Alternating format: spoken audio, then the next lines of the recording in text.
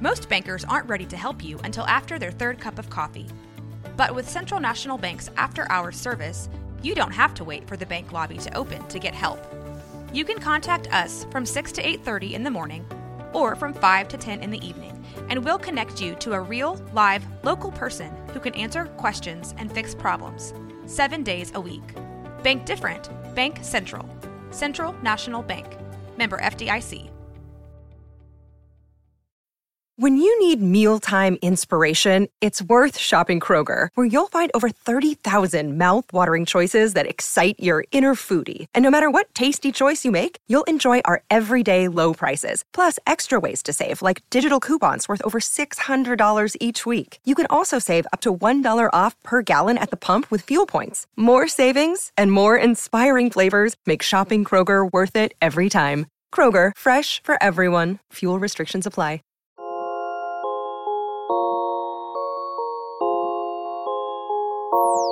F-Bomb. This is Mandy and the F-Bomb. Hey y'all, welcome back to the F-Bomb. So on this episode, we've got some friends of mine, Jerry and Jamie Villarreal. And so we're connected a few different ways. Jamie is on the board of a nonprofit that I work with. And Jerry is her husband and is an attorney here in town that has represented kids and parents who are involved in the foster care system. And they're also were foster parents and have since adopted two little ones that came through foster care. And so you've got such unique perspectives on this whole thing. And so I've been meaning to have y'all in. Thank you for coming. Absolutely. Well, thank you for having us. Yeah, absolutely. So tell me a little bit. Okay, so you've been an attorney here in Waco for a while. Did you start off representing people involved in foster care? Yeah, I did. This is probably my 28th, 29th year of being a lawyer. So when I first got involved, the CPS system was different than it is now. So there were, now we have, you get into the system, you have 12 months. Mm-hmm. There's a possibility you could get an extra 6 months, and then something's got to happen. You're either going to get terminated, you're going to work your services, get your kids back. Something's got to happen. Back when I started, there were no time limits, so cases went on for years, just over and over again. And then when they got to the point where they were going to try a case to terminate, literally we'd get 30 days notice, and we'd get appointed. They'd give us a box full of stuff, and say, you're going to trial in 30 days. So that's, and you have to brush up on the whole history of the case in 30 days. We'd meet the client, and try to get everything ready for 30 days, yeah. Oh, my gosh. Yeah. I bet that was stressful. It was stressful, and we were trying at that time, that was back in the late 90s and early 2000s. We were trying a case a week. Not me, but other lawyers were trying a case a week in that system, and it was crazy times. Now, when they, because you'd meet the client 30 days before, so now we come in on the front end if you're representing a parent, and we can say, hey, look, this is how you do it. This is what you do. Yeah. Kind of guide them through the system, and it helps the parents that really have the ability to do it. It helps them go through the system. I think we all kind of function better if we've got expectations, and I know every single case is different, so it won't look exactly the same, but to have at least some parameters, like here's how it typically goes. This happens, then this happens, then this happens. That's right. And then it's not as scary. I don't know about you, but like the parents that I've met whose kids are in CPS care, for the most part, really love their kids. Absolutely. And want to work hard to get them back, but it's scary coming, and not to generalize too much, but coming from a place where they've never been involved in the legal system or have been involved in the legal system, but it's been a really terrible experience. It's really intimidating for a lot of them. And I'm sure it's comforting is what I'm getting at, to be able to know kind of what comes next. Yeah, I mean, the problem is, I would say the vast majority of parents in the system, I think they love their kids. Mm-hmm. You have some parents that they have mental issues, or they've come from a background where they can't love. Yeah, in a there's way definitely exceptions to the rule.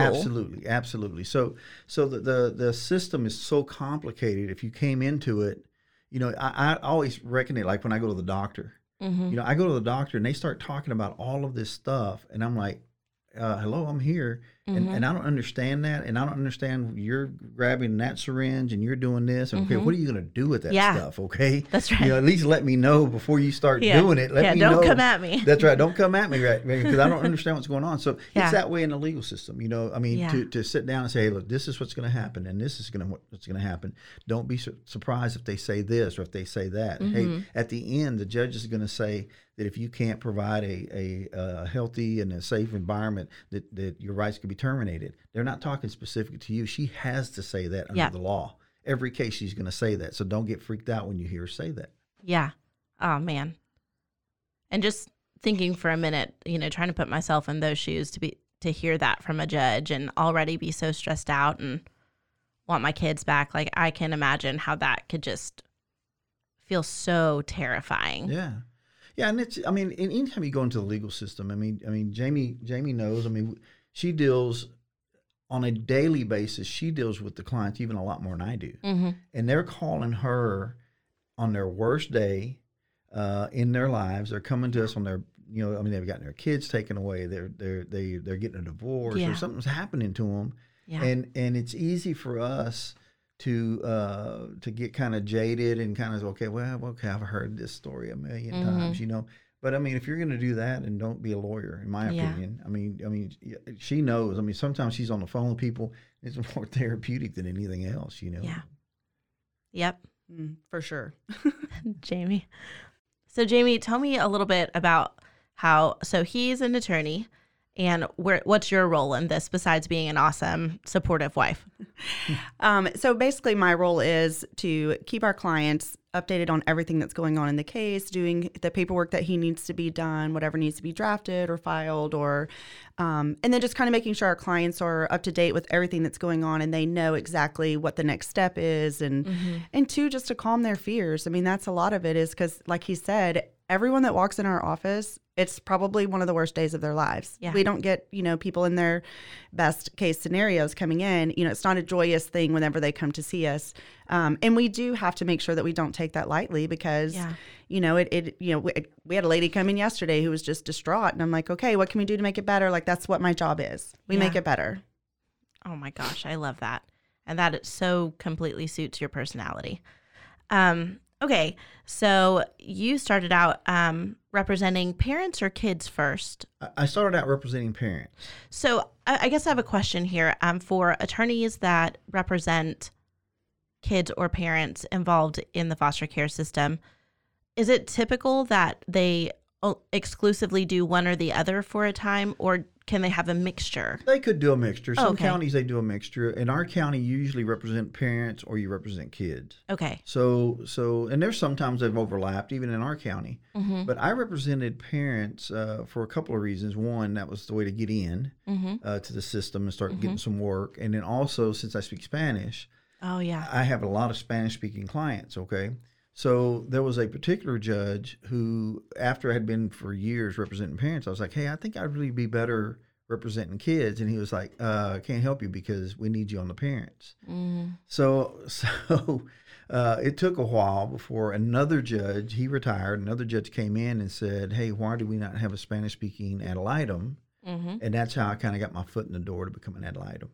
Because you were bilingual. Because I was bilingual. Yeah. And you wanted to. And I wanted to. And I didn't it was easier for me to represent parents than it is to represent kids.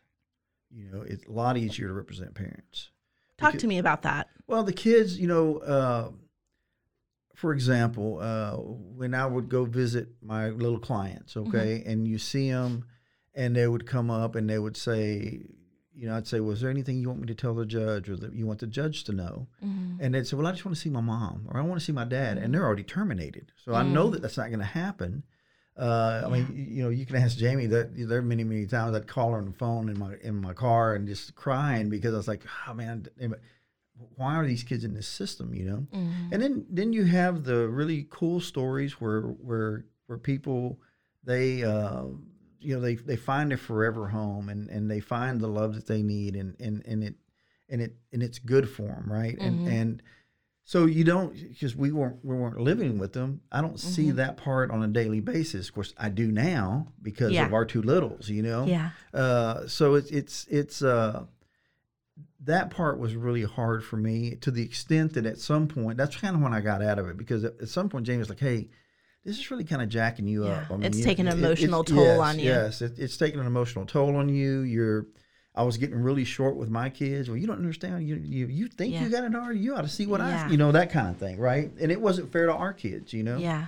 So at some point we kind of, but when I became a partner at Dunham, the Dunham and Dunham law firm, then I started doing other work, and I was like, hey, let me go ahead and pull out for a while. Yeah. And so now I'm an ad litem only if there's a Spanish speaking need. They'll call me. Okay. And honestly, I don't even charge them. I just do it. Just do it, yeah. And so I get involved in that, and it's still, I like it because I kind of still have a little bit of a finger in it, but it's more of just to satisfy my personal needs. Yeah. So, I guess a question that I have just sitting here, talking with you and listening. So it took an emotional toll on you. And you were saying, like, sometimes you don't get a lot of opportunity to see kind of the long term. That's right. What's going on. So as I know, you've got kind of different perspectives because you are an adoptive dad, and because you've represented both little ones and parents. That's right. So are you still, for the most part, of the same, I guess, of the opinion that reunification should be the goal? Oh, absolutely. Starting off. Absolutely. I mean, the bar, it's not a matter of, the bar is set pretty low. And I always say, hey, look, if you can feed the kid, you can shelter the kid gets sick, you take the kid to the doctor, you make sure the kid gets to school, the kid has clothes, they don't have to be the best clothes. I had a case, and there was a grandparent that had two kids. It was two grandparents, two different sets, who had 4 kids that the parents had lost temporary custody of them. Okay. 2 of them were at one grandparent's house, and 2 of them were at another grandparent's house. One of the grandparents lived in the Hewitt area, so very nice house. I mean, it was great, and they were taking great care of their grandkids. The other 2, I used to say, I'm gonna go visit the shack, because it was literally a shack. Oh. But those kids were just as happy as the other 2. Yeah. It was safe. It just wasn't, palatial, but it was safe. There was food. There were clothes. The kids were always clean. And, the grandparents were just super great. They were just great people. So I thought, here are 4 kids who are just being loved the way they should be. Yeah. In that case, the parents worked very hard. They were young. They got their lives back together. They got their kids. So I got to see, the reunification of those kids. And they were living in what really was kind of a old building that they had renovated, and it was really kind of cool. So when I went to my final visit with them, the parents were like, hey, look, this is not going to say, hey, no, you don't understand. This is great. You guys are doing great. I mean, you're a success story. So just keep doing what you're doing, right? So, and I see it with our kids. I mean, with Charlie and Christian, sometimes as I'm watching them play in the house and those kind of things, and Jamie and I were talking about it, it's just, it really is just a miracle that they're with us. We weren't looking for it. No. So yeah, that's why I say it's a lot harder to represent kids than the parents, because the parents, if they have addictions, if they have, I understand that. And I'm not one of these persons that say, well, you got an addiction to meth, you need to stop. I realize that it's hard to stop. I get all of that. But if they're trying, if they're trying, then, I represented a kid, the mother had lost 7 kids the year before. Now, they all went to family members. Yeah. The next year, she had a kid. She was doing great. So the state wanted to terminate her. I was like, well, wait a minute. Why did you what was going on last year? Because I didn't work the first case. Yeah. Well, she had a drug addiction. She had all these drug problems. Now, following year, she'd got a hold of all that. To this day, she's doing great. She's got that kid. I think she had another kid, and she still sees her other ones that she lost technically, right, legally. Yeah, but has a relationship. But she has a relationship with them. Okay, so you can't fix everybody. All you can do is, if they have the basic needs, I don't care what their poverty level is. They need to be with their mom and their dad. That's right. Okay.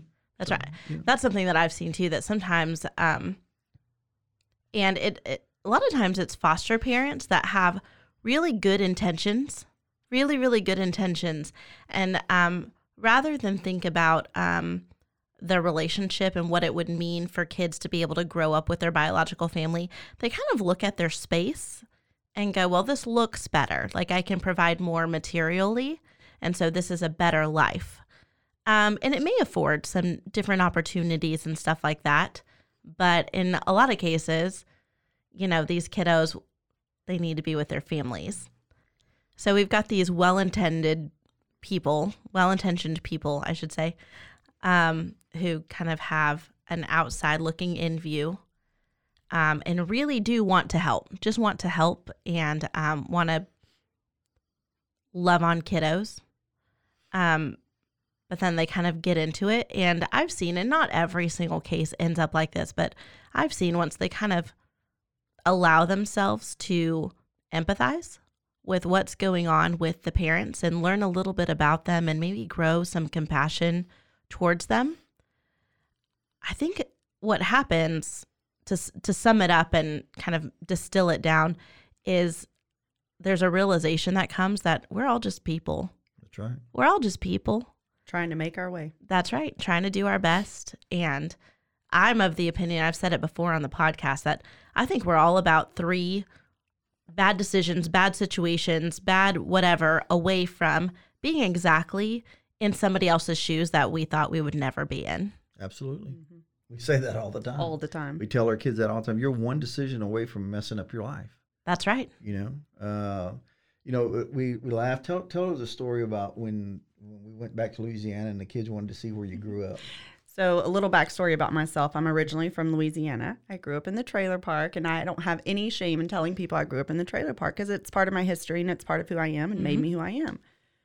But it was a little rough growing up in the trailer park, you know. And so my kids, when we first got married, I had never even taken my biological kids, but I didn't realize that until I say biological kids, my 2 children outside of our marriage. Because y'all have a blended family. We have a blended. So, because y'all had children before y'all met. Exactly. Okay. I had 2 children. He had 2 children. We married, had a child, and then we've adopted 2. So we have 7 altogether. But we treat all, they're all they're all your kids. Yeah. Yep. So the first time I took him to meet my family in Louisiana, which is totally different than people here. I was telling them, like, you're going to expect this, you're going to expect that. But I want to take y'all where I came from, and I want y'all to see the trailer park that I grew up in. And so we're driving there, and I don't even think Jerry really knew what to expect, if I'm being honest. And we drive through the trailer park, and we get to the back in the little cul-de-sac turn area. And I'm like, okay, this is where I grew up. Now, there was a much nicer trailer there at the time. Like, my trailer wasn't this nice. Like, this one actually, it was like a double wide or something. We didn't have all that fancy stuff, but this is where I grew up. And the kids kind of looked at me and they were like, this is when we just had the 4 still, correct? We had the 4. Yeah, we didn't have Cooper yet. But they all just kind of looked at me and they were like, no, you're lying. This isn't where you grew up. And I'm like, yeah, it is. But it was very humbling for them to see, because our children, for the most part, have never had to, they don't really want for anything or need anything, or, they're very privileged in the fact of, they don't have those needs sometimes. But they, just kind of all looked at each other and were very humbled by the experience that that's exactly where I came from. And so we try to always tell them, like, it really doesn't matter where you come from. You can achieve whatever you set out to achieve, but also don't forget where you came from, and don't forget where your parents came from and where your family started. Jerry's dad's family's from Mexico, and all the sacrifices that they made for him to be here, right? To meet me one day and then make this incredible family that I think our family's incredible for us. And but not to forget all of that, because there is history in that, and you need to know where you came from. That's right. I love that. And that's a big thing in my family, that so I'm Mexican, and my family is, there's a big I guess the culture in our family is one where we honor where we came from. And one of my favorite things to do is sit down with my dad and my uncles and listen to them tell stories about what it was like growing up, and all these things that are just outrageous that they did whenever they were kids. And it's some of my favorite things, or going back. My family's from Del Rio, so going to Del Rio, and I have a cousin that had a quinceañera last summer, and going there and meeting or re-meeting tons of relatives, and they all know me. They all know me. They all love me. I have no idea exactly who everyone is, but they're just like, hey, Mija, it's so good to see you. And I'm like, oh, okay. And it's just, and so it really hit me whenever you said, like, 2 kids were here, 2 kids were there in this shack, but they were so loved. And then you talking about where you grew up, like, one of my favorite places on the planet to be is at my grandpa's. And it's just,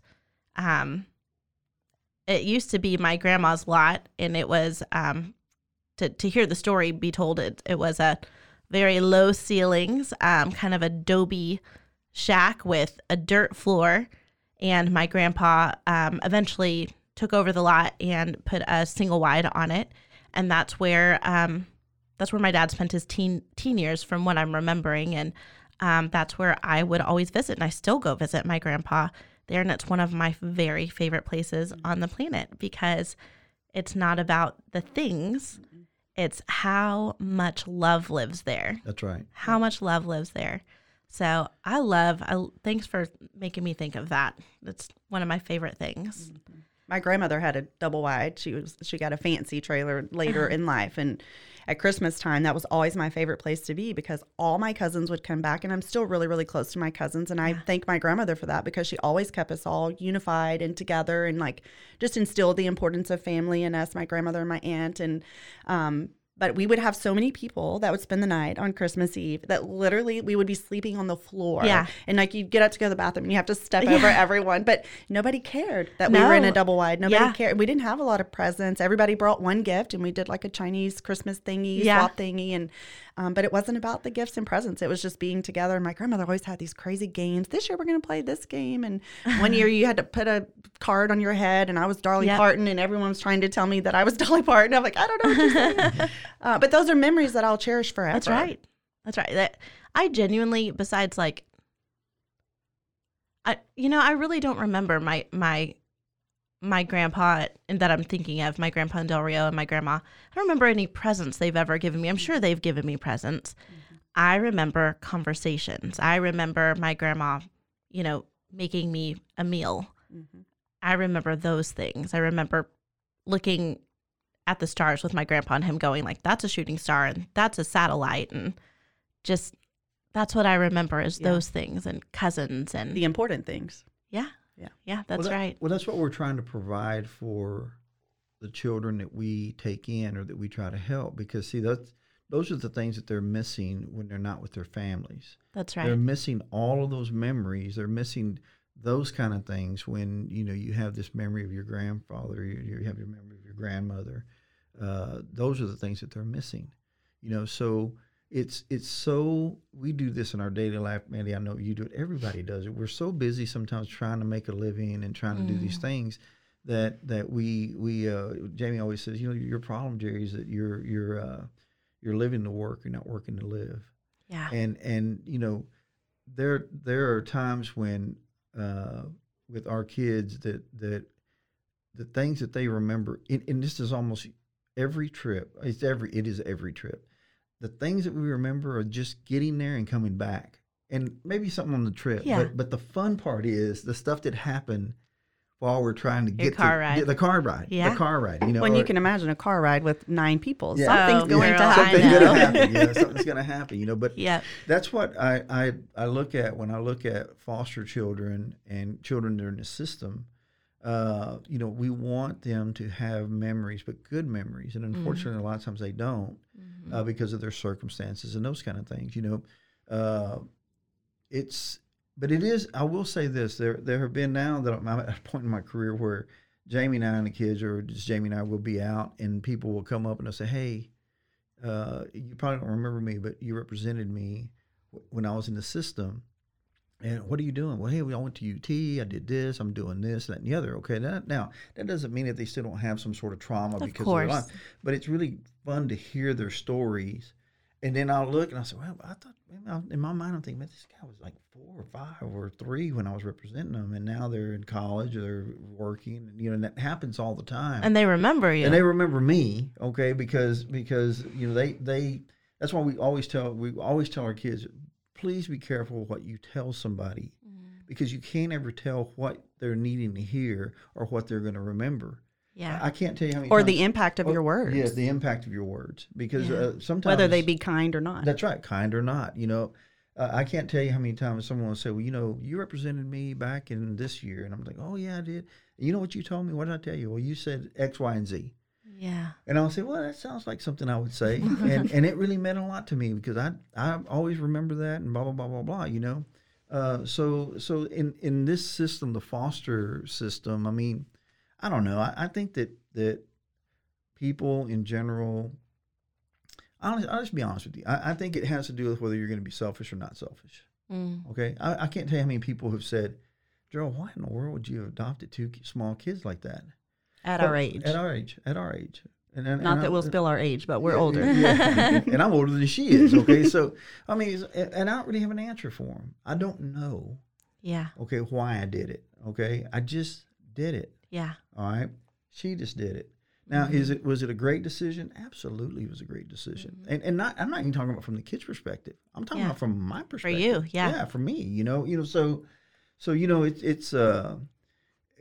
it's something that you look at and you think, if I could just get a few more people to help, okay, then we could alleviate some of these problems that these kids are having. Hey, our 2 kids, Charlie and Christian, they're great. Now, do they make us pull out our hair a lot of times? Oh, absolutely. Yeah, absolutely they do. That's their job. Do I get frustrated? Does she get frustrated? Yeah, absolutely. But you know what? We get frustrated with their other kids too. Yeah. And so, it's just. I'm going to stop and brag on Jerry for a minute and tell him we had one time we were downtown Waco at maybe the farmer's market or some sort of festival or something. I can't remember. It was years ago, but there was a family that came up to us and same thing. Hey, do you remember me? Blah, blah, blah. And Jerry's like, the dad, he was looking at the dad. He's like, you really look familiar. Can you refresh my memory? And so he tells him who he was. Well, he had teenage children with, it was a whole family, mom, dad, and there were some older kids. I don't remember their exact ages, but, he just starts going on and on about the kids and everything the kids were doing. And as soon as he started talking, I had remembered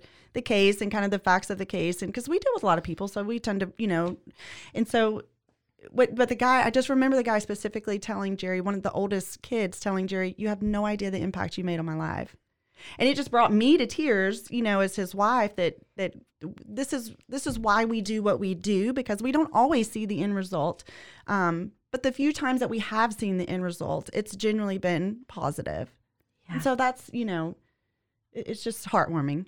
I believe it. Which keeps us going, I think. Yeah, well, yeah. Because you don't get to see a lot of those things, but when you do, I'm sure it just fills your cup. Mm-hmm. Absolutely. Yeah. Yep. And so going back to what you said, it's about being selfish or not. And I think I would agree. I feel like that is a really distilled way of doing it and really blunt way of saying it. But I think that's maybe not true for every single person, and not every single person or family feels that kind of conviction. But I know for us that was it. It was how do we do more, and how do we show our kids that the world is bigger than this bubble that they're growing up in. And so we knew going into it, and for us, it was, we were one income family, with 4 kids already, going into foster care. And so for us, we knew, and we talked to the kids about how this would mean, like, not just like financially less, we'd be a little bit thinner, but it would mean less time and sharing of resources and definitely room sharing and stuff like that. And so I think sometimes people have come to me just kind of going, what about your kids in this situation? Because listen, we could have just stuck with 4 kids, and that's still a pretty big family for, our culture. So we could have just stuck with 4 kids, and let me tell you, traveling would be easier and going on trips and Christmases and gosh, only 4 birthdays instead of 8. Yeah. It definitely, there would be more resources, time, energy, finances to go around. Oh, man, but Something would be missing. It would be missing. It would just be missing. With every kid that has come into our home, of course, in foster care, you're not really sure how long they're going to stay. We thought for a few of our cases that we knew what the outcome was going to be just because of we knew the previous cases, but we just weren't sure. So preparing our kids for this could be a long term, this could be like just a year, which is still a long time.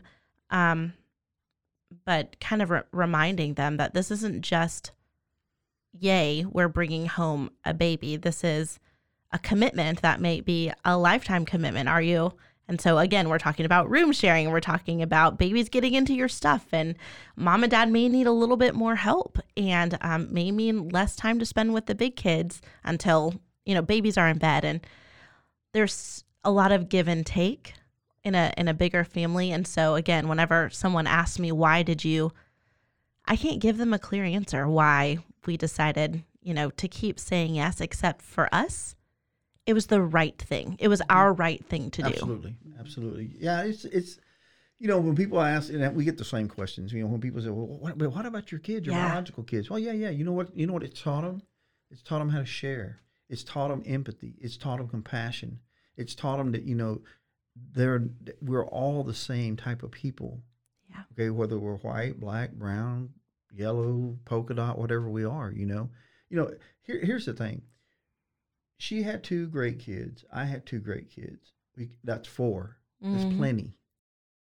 Families have a lot going on. Let Ollie help manage the mental load with new cognitive help supplements for everyone 4 and up, like delicious Lolly Focus Pops or Lolly Mellow Pops for kids. And for parents, try 3 new Brainy Chews to help you focus, chill out, or get energized. Find these cognitive health buddies for the whole fam at ollie.com. That's OLLY.com. These statements have not been evaluated by the Food and Drug Administration. This product is not intended to diagnose, treat, cure, or prevent any disease. Look, Bumble knows you're exhausted by dating. All the, must not take yourself too seriously, and 6'1" since that matters, and what do I even say other than, hey? Well, that's why they're introducing an all-new Bumble. With exciting features to make compatibility easier, starting the chat better, and dating safer. They've changed, so you don't have to. Download the new Bumble now. It's plenty. Okay, it's plenty. And we had every other weekend to do whatever we wanted. We would literally, every other weekend, the kids would go to the other parent. Mm-hmm. We would fly to Vegas. We would do all this cool stuff. We were living our best life. We were living our best life, okay? Then we thought about having a child of our own, okay? And we talked about it for 1.5 years, 2 years. Should we have a child? Hey, I'm older. Should we have a child? We finally made the decision. We'll try to have a child. Boom, she gets pregnant. We have Cooper, who's now 9. Mm-hmm. And now we think, how can we not have Cooper, man? He's like the greatest, right? All right.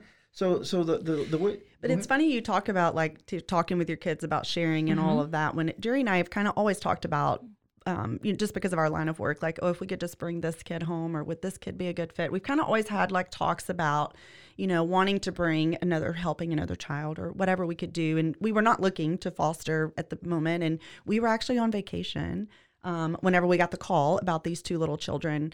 And they just wanted some legal advice, and we were helping. And that was kind of at the beginning of our trip. It was a week-long trip. And towards the end of the week, I just couldn't get the kids out of my mind. And I just couldn't. I'm like, Jerry, what about this and what about that? And they're, they're going to lose their aunt that they're really, really close to. And that's, they're still really, really close to her. And that's a relationship they cherish. And I just kept going back, and I kept going back. And I'm like, well, let's just go and just help. Let's just meet them and let's just help, bring diapers, whatever, because they were little younger at the time. And he's like, Jamie, if we go over there, if we take those kids home, what's going to happen. I'm like, that'll be it. I know, but let's just help. And so the Lord was definitely speaking to me at the time. But the whole ride home, we were in Biloxi. The whole ride home, we were talking to our kids about it. What would this look like for y'all? And our kids never once wavered on the kids coming to our home and us helping. Never once did they, and even there was a time we had the children, I don't know, a couple weeks or so. And it was a Monday morning. We met at the office, and I can remember sitting in Jerry's office and I'm bawling.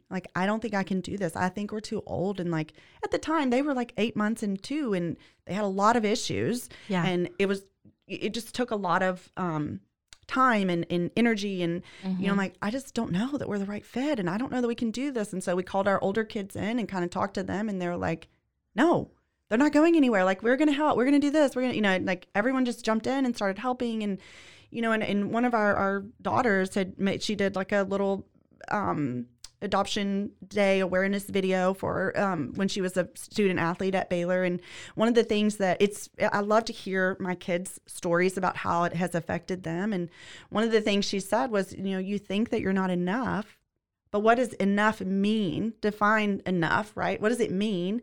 And they just want someone to love them. That's right. They don't need Air Jordans or PS5s, or, you know, they're just normal humans like everybody else. And they really just want a family system that supports them and loves them just like you would your own children, whatever that looks like. Right. Yeah. And it was really touching. And Meredith, our daughter Meredith, she comes in, volunteers at a bunch of stuff. And she just has, and she even says now, like, I'm going to adopt one of every kind. I want a black, a white, a Chinese. She wants everybody. A rainbow family. She wants a rainbow, yes. But it's just, they're servants. They have that heart, but they've learned that over time. And they've learned that, you know, now when we see people, it's like, what is their story? How did they end up? How did they get to this point? Instead of just immediately judging them, oh, they're just going to go buy alcohol if I give them money. No, like, what's the story? That's actually one of the things that I've seen with my kids specifically is a change in seeing someone that looks like they might be homeless. So we'll drive up to a corner and see somebody, and I've heard my kids wonder out loud, instead of going like, oh, like, what's going on, or that guy's homeless or whatever. Their knee jerk now is, I wonder what their story is. What happened? Yeah. What happened that led to this? And oh my gosh, that is the win for me.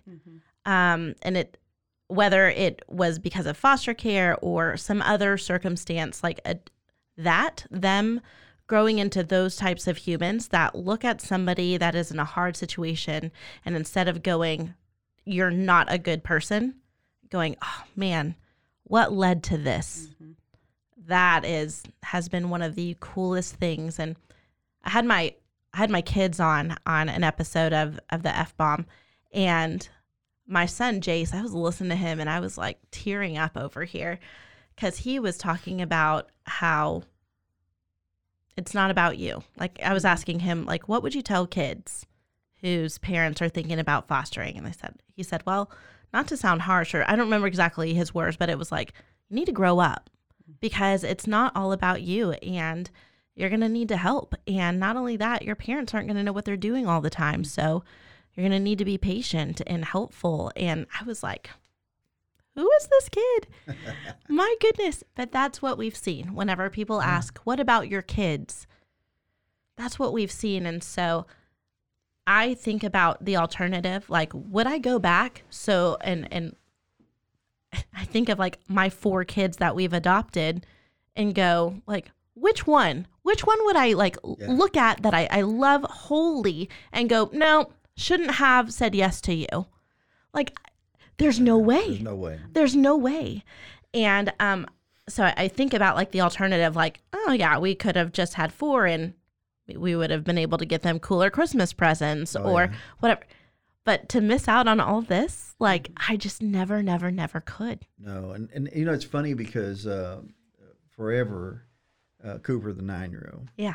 You know, I'd say, hey, Coops, let's go to the store. Let's go do it. No, I'll stay at home, Dad. He's kind of a homebody, you know. Yeah. He is a homebody. He is a homebody. Yeah. Okay, so forever I'd go, you know, kind of get my feelings hurt, like, oh, this kid would just go with me, you know, and I didn't want to force him. Okay, and I am close to him, but you know, as far as that, you know. But now I have Christian, we call him Diggy. You know, I have Diggy, and if I say, hey, Diggy, you want to go to the store? He's like, we're going to the big truck? Yep. Get in. Load up. You load up. So he's now my riding partner, you know. So anytime I want to go somewhere, hey, Diggy, you want to go? Yep, I'll go with you, Daddy. He's down to go any day, you know. And so I think even that sounds kind of a small thing, but I think to myself, you know, the Lord knew what he was doing, because he knew I really wanted somebody to kind of ride with me and hang out with me, and Diggy's the guy, okay? Yeah. You know, he's always ready to go, you know. So yeah, it's when I talk about being selfish, here's what I really mean by that. You know, I'm 58 years old. Okay, I'm not supposed to have a 4-year-old and a 3-year-old in my house. Okay, I mean, can I be selfish and say, look, really, my 9-year-old, I made a conscious decision along with my wife to say, okay, look, I know there's going to be some problems having a 9-year-old when I'm, 58 years old, but I'm willing to do that. Mm-hmm. Okay, and we had Cooper, and it's great. But it was not easy. On the way back from our trip from Biloxi, I told him, this is perfect. The kids are all older. Cooper's like as chill as they come. This is perfect. Let's plan the next one, right? Yeah. And then, 2 weeks later, 3 weeks later, we have these kids in our house. An 8-month-old and a 2-year-old. Yeah, an 8-month-old and a 2-year-old. And I'm like, what in the world are we doing, Yeah. But Jamie really had a strong conviction. I'm not saying I did not, but she had a strong conviction that this was the right thing to do. Mm-hmm. And it was the right thing to do. For us and our family, it was the right thing to do, And now I find myself thinking, Lord, just let me live long enough to see these kids when they're adults. Because and it does. People always say, well, keep you younger. Well, it does. It really does. It know does. I mean, I know a lot of things that my friends don't know because of these small kids, right? I see you trying to do TikTok that's dances. Right. Oh, that's right. I've seen that. Yeah. Riding mechanical bulls. That's I right. know. That's right. So yeah, and it's that kind of thing, and that's something that Jamie said, hey, look, these kids, that's all they really want. Mm-hmm. That's all they really want from you, is they really want your time and your attention. And they want to have memories of things that you do. That's right. Of things that you do, and even yesterday it was really sweet. I had a set of kids, he had a set of kids. That's kind of the way it goes. And we went to drop off a kid with him, and we were leaving, and Charlie, our little girl, she says, Mommy, I just love my daddy. And I'm like, that's just because every girl should have a daddy that they can look up to like that and love. And that'll enrich her life in so many ways. But a lot of times we get people that say, it's just so great what y'all are doing for them. And, you've enriched their lives. But they don't have any idea the impact that they've made on us personally, our family, our unit, even so Jerry's father lives with us, and, I see him downstairs and he's playing the guitar for him and singing Old MacDonald Had a Farm for probably the 10,000th time of his life. And, but they've even enriched his life so much just being around him. And I mean, little kids are joyful. They're, they just are fun. And it just amazes me that they have enriched our lives so much, because in my mind, when we started this whole journey, it was how we were going to help them. Mm-hmm. When in reality, they've helped us way more. Well, in Meredith, it's funny how they've all gelled. Of course, they got a good taste. We were being very, very fortunate that our kids blended very well. They all love each other very, very much, and it's not that's kind of unusual, but they've done it. And of course, Cooper kind of tied everybody together because he was related to everybody. Right? He's the only one. He's the only one related to everybody. Okay. So that's me and my stepsister. Yeah. So we've been sisters since we were 4. Me and my stepsister. My dad married her mom, and we've been thick as thieves ever since. And then they had a son together, my brother Joe, and he just gelled us even more because we're like, he's half Kimber, he's half Mandy. That's right. This is the perfect thing ever. Yeah. So. Yeah, no, I get it. Yeah, so you see things that if we talk about, well, Meredith did this, or Maddie did this, or Taylor did this, or Cole did this, and sometimes, they got to do this. I didn't, Taylor, because she's the oldest, she's 24. Yeah. Well, you didn't let me do that. Now you're letting them do it, right? So Meredith is my baby girl, right? Mm-hmm. From it used to be just her, Madison, her big sister, and then her. Mm-hmm. So now when she's around and she adores the kids, but I'll get Charlie and I'll say, what, Charlie, you're my sweetest, my favorite baby girl, and it just drives her nuts. So I was here first, and I'm still the baby. And Charlie's very much a diva, and Meredith was very much a diva, and so it's like, Meredith, I think she has you beat. Because they have similar personalities, right? Similar, they do, So, but then Charlie's also very strong-willed, like my oldest daughter Taylor, who's very strong-willed, and I keep thinking this is going to serve you well when you're older, because it's serving her well, but it's really hard right now. Yeah. Oh, I've got one of those. Yeah. She'll test you. Yeah. I believe it. Well, one of my favorite things that I've heard you talk about in another conversation we've had is you were talking about how Meredith is now at Baylor. And so Meredith is Jerry's daughter from a previous marriage. That's right. And your oldest daughter, Taylor. Taylor, I've got Cole in my head. So Taylor, she's at Baylor. She just graduated. She's actually working for the city now in Parks and Rec and doing a lot with kids. But I remember Meredith was having a hard time, and I thought it was what the beautiful thing is not that Meredith was having a hard time, but she was dealing with something personal, and she went to Taylor. She went to Taylor because Taylor's her big sister. Right. And I love that. It just hit home for me because same, my sister's my sister. And we didn't even know actually that Taylor had gone. They didn't, or that Meredith had gone because they have this relationship outside of you guys. Yeah, like it's not something that has to do with y'all. Taylor calling me and she was like, "Mom, Meredith just left and she's so upset, and I just need y'all to know, and it's okay." But I remember hanging up and telling Jerry like, "That is exactly what we want. Like this is it. This is it. You know, we've taught them. This is it. Yeah. And Taylor is loyal to a fault when it comes to her family. And she gets that from Jamie. Jamie's loyal. I mean, Jamie's really sweet, but if you want to see her go crazy, mess with her family. Yeah. Okay. You know, and remember the trailer park we talked about? That comes out. She's like, it'll come out. That comes out very quickly. And Taylor's like that. She's very loyal. And Meredith, I think all of the siblings, they go to her. They go to Taylor because Taylor's the strong one, and you know, and of course, you know, as the kids have now gotten older, they are telling stories of things that happened that we didn't know about. Oh. So we found out some things about Meredith. Probably good we didn't know about. Yeah, we didn't know about. And of course, Taylor was the one that she called, and Taylor's the one that went and bailed her out, not out of jail, but I mean, for the situation. And you know, picked her up, and I'm like, Meredith, you know, you were the perfect child. She said, well, I'm still perfect, Dad. You know, but they go to Taylor. You know, they go to Taylor, and they would even say sometimes we probably would have been better off calling you because she gave. Yeah, Taylor. Yeah. So hey, I made a mistake by calling Taylor. I should have called y'all. You know? Yeah, she didn't go easy on me. No, but Taylor does it because she loves them, and she's, you know, she's very fierce when it comes to them. You know, and. I always used to laugh because Taylor's, you know, she's a pretty strong woman and a real strong woman. And I'd tell Meredith when she was in high school, I said, "What do you do if anybody picks on you?" She said, "I just call my sister." You know? That's right. You know, they know who Taylor is, you know. So that has blended. And then also when you look at Christian and Charlie, I mean, it's so amazing that they have. It's not even like they're adopted. It's not even like they were fostered. That's it's right. Just, I don't know about you. I don't look at my kids, all 8 of my kids, and in my head, there's no like, you're biological and you're like, they're just all my kids. It's all my kids. They're just all my kids. And so, and like, I'm not blind. Like, I know that they look different than me, but that's not a factor whenever I'm parenting them every day. Do you know what I mean? So I never think about it. So yeah, like you said, but I think some people find that hard to believe, but it is really true because our children, hey, when we come home at the end of the day, Charlie runs to her daddy. That's her daddy. She doesn't know any different. Or when Tay or Mare come home, the kids run to her just the same way Cooper does. And, you know, it's really no different. So, and we forget sometimes, and not in a way that is disrespectful to our kids and in their cultures, but we're just their parents. And so sometimes, you know, our son Knox, he has very, very deep, rich, dark skin, and it's gorgeous, and these big eyes that just sparkle out of his face, and he's just the most handsome little boy. But he looks starkly different from his daddy, who is white with blue eyes and shaves his head. And so they go out together, and they're at Home Depot or they're at, you know, H-E-B because Knox wants to be wherever his dad is.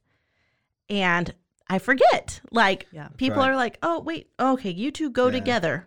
Okay. And like, for the most part, people are never rude or anything. They're just kind of like, oh, that's not something we see all the time, and kind of put the puzzle pieces together. You can watch it click. And I'm like, oh, yeah, I forgot. Like, I had a friend who made me a shirt, and it literally says, yes, they are all mine. Because we are, I mean, we have white, we have Hispanic, we have black, we have everybody in our family, all kinds. A rainbow. So it was really kind of funny because, again, we don't see it. I mean, we're used to it. But one day we were coming home and with Christian and Cooper and Charlie, and I said, Jamie, do we need to stop by H-E-B real quick? And she said, well, I'll just stay in the car with the kids. I said, no, let's all get off. Real quick. No, because Charlie, she'll throw a fit and this, that, and the other. Okay, no, she'll be fine. So, of course, we got in, and we weren't He should have listened to me. I should have listened to her. And Charlie's throwing a major fit. And so I said, you know what? you know what we're going to get? We're just getting a few items. I said, I'm just going to take Charlie. We're going to sit in the car. And she's throwing a fit. So, and Charlie looks very African-American. Yes. Okay, so I grab her out of the deal, and I'm walking through the store. She's screaming bloody murder. And everybody's looking at us.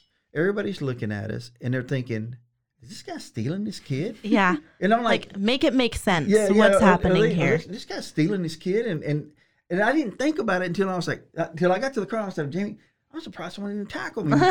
She was screaming like bloody murder, you know? Yeah. Yeah. She's a little dramatic. Yeah, she's a little dramatic.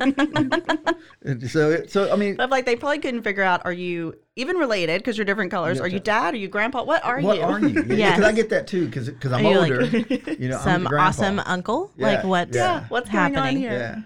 Yeah. It's funny. So no, he's learned. You know, kids have certain hours of the day. It's just not good for them. Yeah. Oh, I know it. When we hit about 6 and everyone's going downhill. Yeah. Anyone 6 and under in my house. That's right. That's right. We're done. Yeah. Yep. And me too. My brain turns off at about then, and I'm like, okay, it's bedtime for everyone. Yeah. So, you guys. So, okay, as we're wrapping it up, one of the things that that I ask all my guests is about your F-bomb moment. So the reason I call this podcast Mandy and the F-bomb is because I really feel like it's the things that kind of turn our world upside down that can turn us into the best version of ourselves. And I think foster care is one of those things that just, you think you know what you're getting into, and like a bomb, it blows up your life. And if you let it, it can blow it up for the good. Yeah. So for me, that was one of the things that just attracts me to people's stories is tell me the thing. What's the moment or the season or the situation when you were like, oh man, this foster care thing has changed me. I'm never going to be the same again.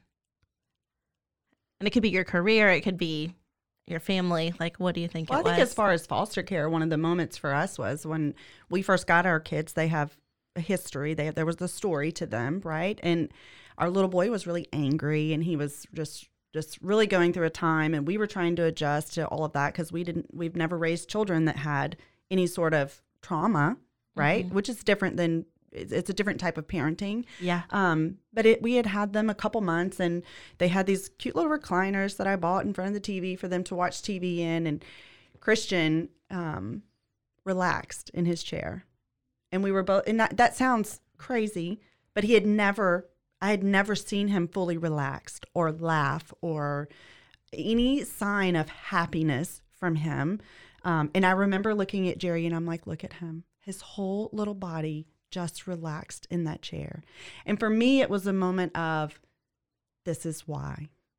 This is why these kids need help. This is why we're doing what we're doing, why we're sacrificing so much to help them. And even fast forward to today, he's just a happy little 4-year-old running around. He was doing the James Brown this morning, putting his clothes on, wiggling around in his little personalities. His aunt had told us, this is how he used to be. And he's becoming that little boy. And it's really satisfying to watch. Mm-hmm. It's beautiful, actually.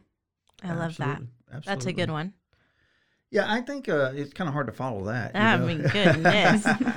No, I think that when we talk about an F-bomb moment and you want to direct it to foster care, my F-bomb moment really is way before foster care. And my F-bomb moment was really when Jamie and I met, because she was coming out of a relationship that wasn't that great. I was coming out of a relationship that wasn't that great. We got together, and at a time that everybody likes to say, well, she's a gold digger, and she's younger, she's a trophy wife, and all this, that, and the other, right? And the truth of it is that all I had at that time was just a lot of debt. Mm-hmm. Okay, so together, we dug out of debt, and we worked together and to form the family that we have. Okay, so that is the big F-bomb moment that has led to this. It led to blended family, and let's get our blended family together. It led to let's have a child together. It led to, hey, let's go ahead and take these kids on. Okay, mm-hmm. So that's it's kind of been a progression for me to the point that we are now, and so now I think about it in hindsight. It's real easy. I had a situation that happened with Taylor, and I get along. Taylor comes to me for specific stuff, and I'd had a bad 2 weeks, a month, and she came, and I reacted in a very not positive way to her, in a way that I've never reacted to her, and I felt so bad afterwards. But the reality of it is, I said, look, if this is something that, and Jamie was good to point out, say, look, she came to you because of your relationship with her. And I explained to her later, look, this had nothing to do with you, Tay. Yeah. It had really something to do with everything that was happening to me at that time. The stress finally got me, and unfortunately, it was you that got the blast, okay? But Taylor and I, when we're all together, Taylor and I will talk for hours about what she's doing in her life, her schedule, and her the things that she wants to accomplish, and the kids. She's really motivated with these kids, okay? And there are times when we're kind of broke up in groups, just different people talking at the house, So that as far as an F-bomb moment, it's because of the things that I've learned from Jamie about how to incorporate our family and how to she's the voice of reason that says, hey, look, dummy, they're not asking for that. They just want your time, man. I mean, Well, and it's also kind of nice at this point in our we've been married for quite a while, and but it's always nice to be able. A lot of our children, not a lot of them, half of them almost, are grown, right? Yeah. Or they're old enough that you can have real deep conversations with them. But to be able to tell them, hey, when we first met, we would literally have to charge groceries on a credit card because we didn't have enough money to buy groceries for everyone. And it's humbling for them to understand that now. Thankfully, we don't have to do that now, although with the amount of that we feed, sometimes you wonder. But just that we have built this, and we have come from really nothing, and we've dug our way out, and we've, in the midst of all of that, still been able to create this blended family. We're not all perfect, and we do hey, we have to tell the kids sometimes, I'm really sorry. Like, I had a bad day, and I just really need a minute to collect myself, or, hey, let's just go in separate rooms for a minute. The big family, there's a lot of tense moments sometimes. A lot of personalities to That's right. get together. Yeah, but it doesn't mean there's not love, and it doesn't mean, that there's not a unit or whatever. Hey, Mare moves into Baylor, and every one of us are over there, and I'm sure her suite mates are like, what in the world is going on? Because she has like 100 people here. But that's the point. That's the unity in your family, not that you always get along, but you also understand when you have a bad day, or, if I get referred to as a trophy wife, the kids are like, whatever, she works just as hard as he does. They're real quick to come and defend me. And, but that's just part of being the family unit. So for us, we've just come so far that I really am proud of the family that we've created. Yeah. And yes, our kids are like every other kid. They make mistakes. They do bad things. I know, but we learn from them and we move on. Well, and what it sounds like, and this is something, so our family is a little bit younger than your family, because my oldest is only 16. So we're a little bit younger than your family. But that's the goal, right? Is that whenever they get older, because I'm not going to be around forever, and their dad's not going to be around forever. So to know that they have each other, and it's building those relationships now between the 8 kids that you hope. Well, and that's one of the things we talked to our kids about when we took the littles, is because we are older, and we call them the littles, but Charlie and Christian, us too. We are older. And so at some point we're not going to be here, but they're still going to have this whole unit. That's right. That's going to be there and rally for them and do everything they can to help them. And that goes for Cooper as well. Cooper's got all these older siblings, and, they would take them in a minute, So I don't necessarily worry as much about that with these as I did whenever I had my oldest daughter. I'm like, well, if something happened to me, where would she go? Yeah. Where's the option? Right. So I tell her, don't have too many kids because you're going to have to take all of ours at some point. I love that. Well, it really is a beautiful thing. And in being in a foster community, there's a lot of heartache. There's a lot of heartache. And for every great thing that happens, there are 100 things that didn't go right, And the goal is, it's kind of like this DA that used to be here years ago. She had a deal, and I'm sure everybody's heard this story, but, it's a story of this kid that's on a beach, and there's all these starfish that have washed up, and this kid's picking up starfish, and they're dying, and throwing them back into the sea. And this person comes up and says, "Hey, what are you doing?" He said, "Well, I'm saving starfish." And he said, "You ain't gonna be able to save all of them." He says, "I can save this one." Boom, he throws another one in there. You know, so our goal. I know that we can't. You and Jamie and myself, we can't save everybody. No. But you know what? We saved 2, and you saved yours. And if we can get some more people to save 1, or just get into the community, you know, we just gotta fight the good fight. Well, and I've said that before too. I agree completely. And I think if we wait until in our minds we're able to do enough, because it's like what Taylor was saying, like what's enough? Well, if we wait until we think we're able to do enough, that's right. Man, that's all of us waiting for a real long time. That's right. But if all of us just does whatever it is our right thing, and that's not necessarily being a foster parent. Not everyone needs to be a foster parent and adopt, but whatever your right thing is that will positively impact kids and families involved in foster care, do that thing. That's right. Because you have no idea the collective impact we would have if we would all just stop waiting to try to be enough and just did our right thing. That's right. So, you guys, y'all are awesome. Thank you so much for coming. Thank you for having us. Absolutely. Chatting with me. I love this. All right. See y'all next time.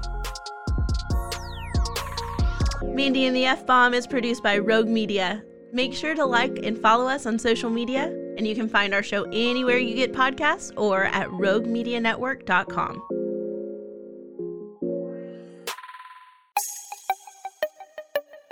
This has been a Rogue Media podcast.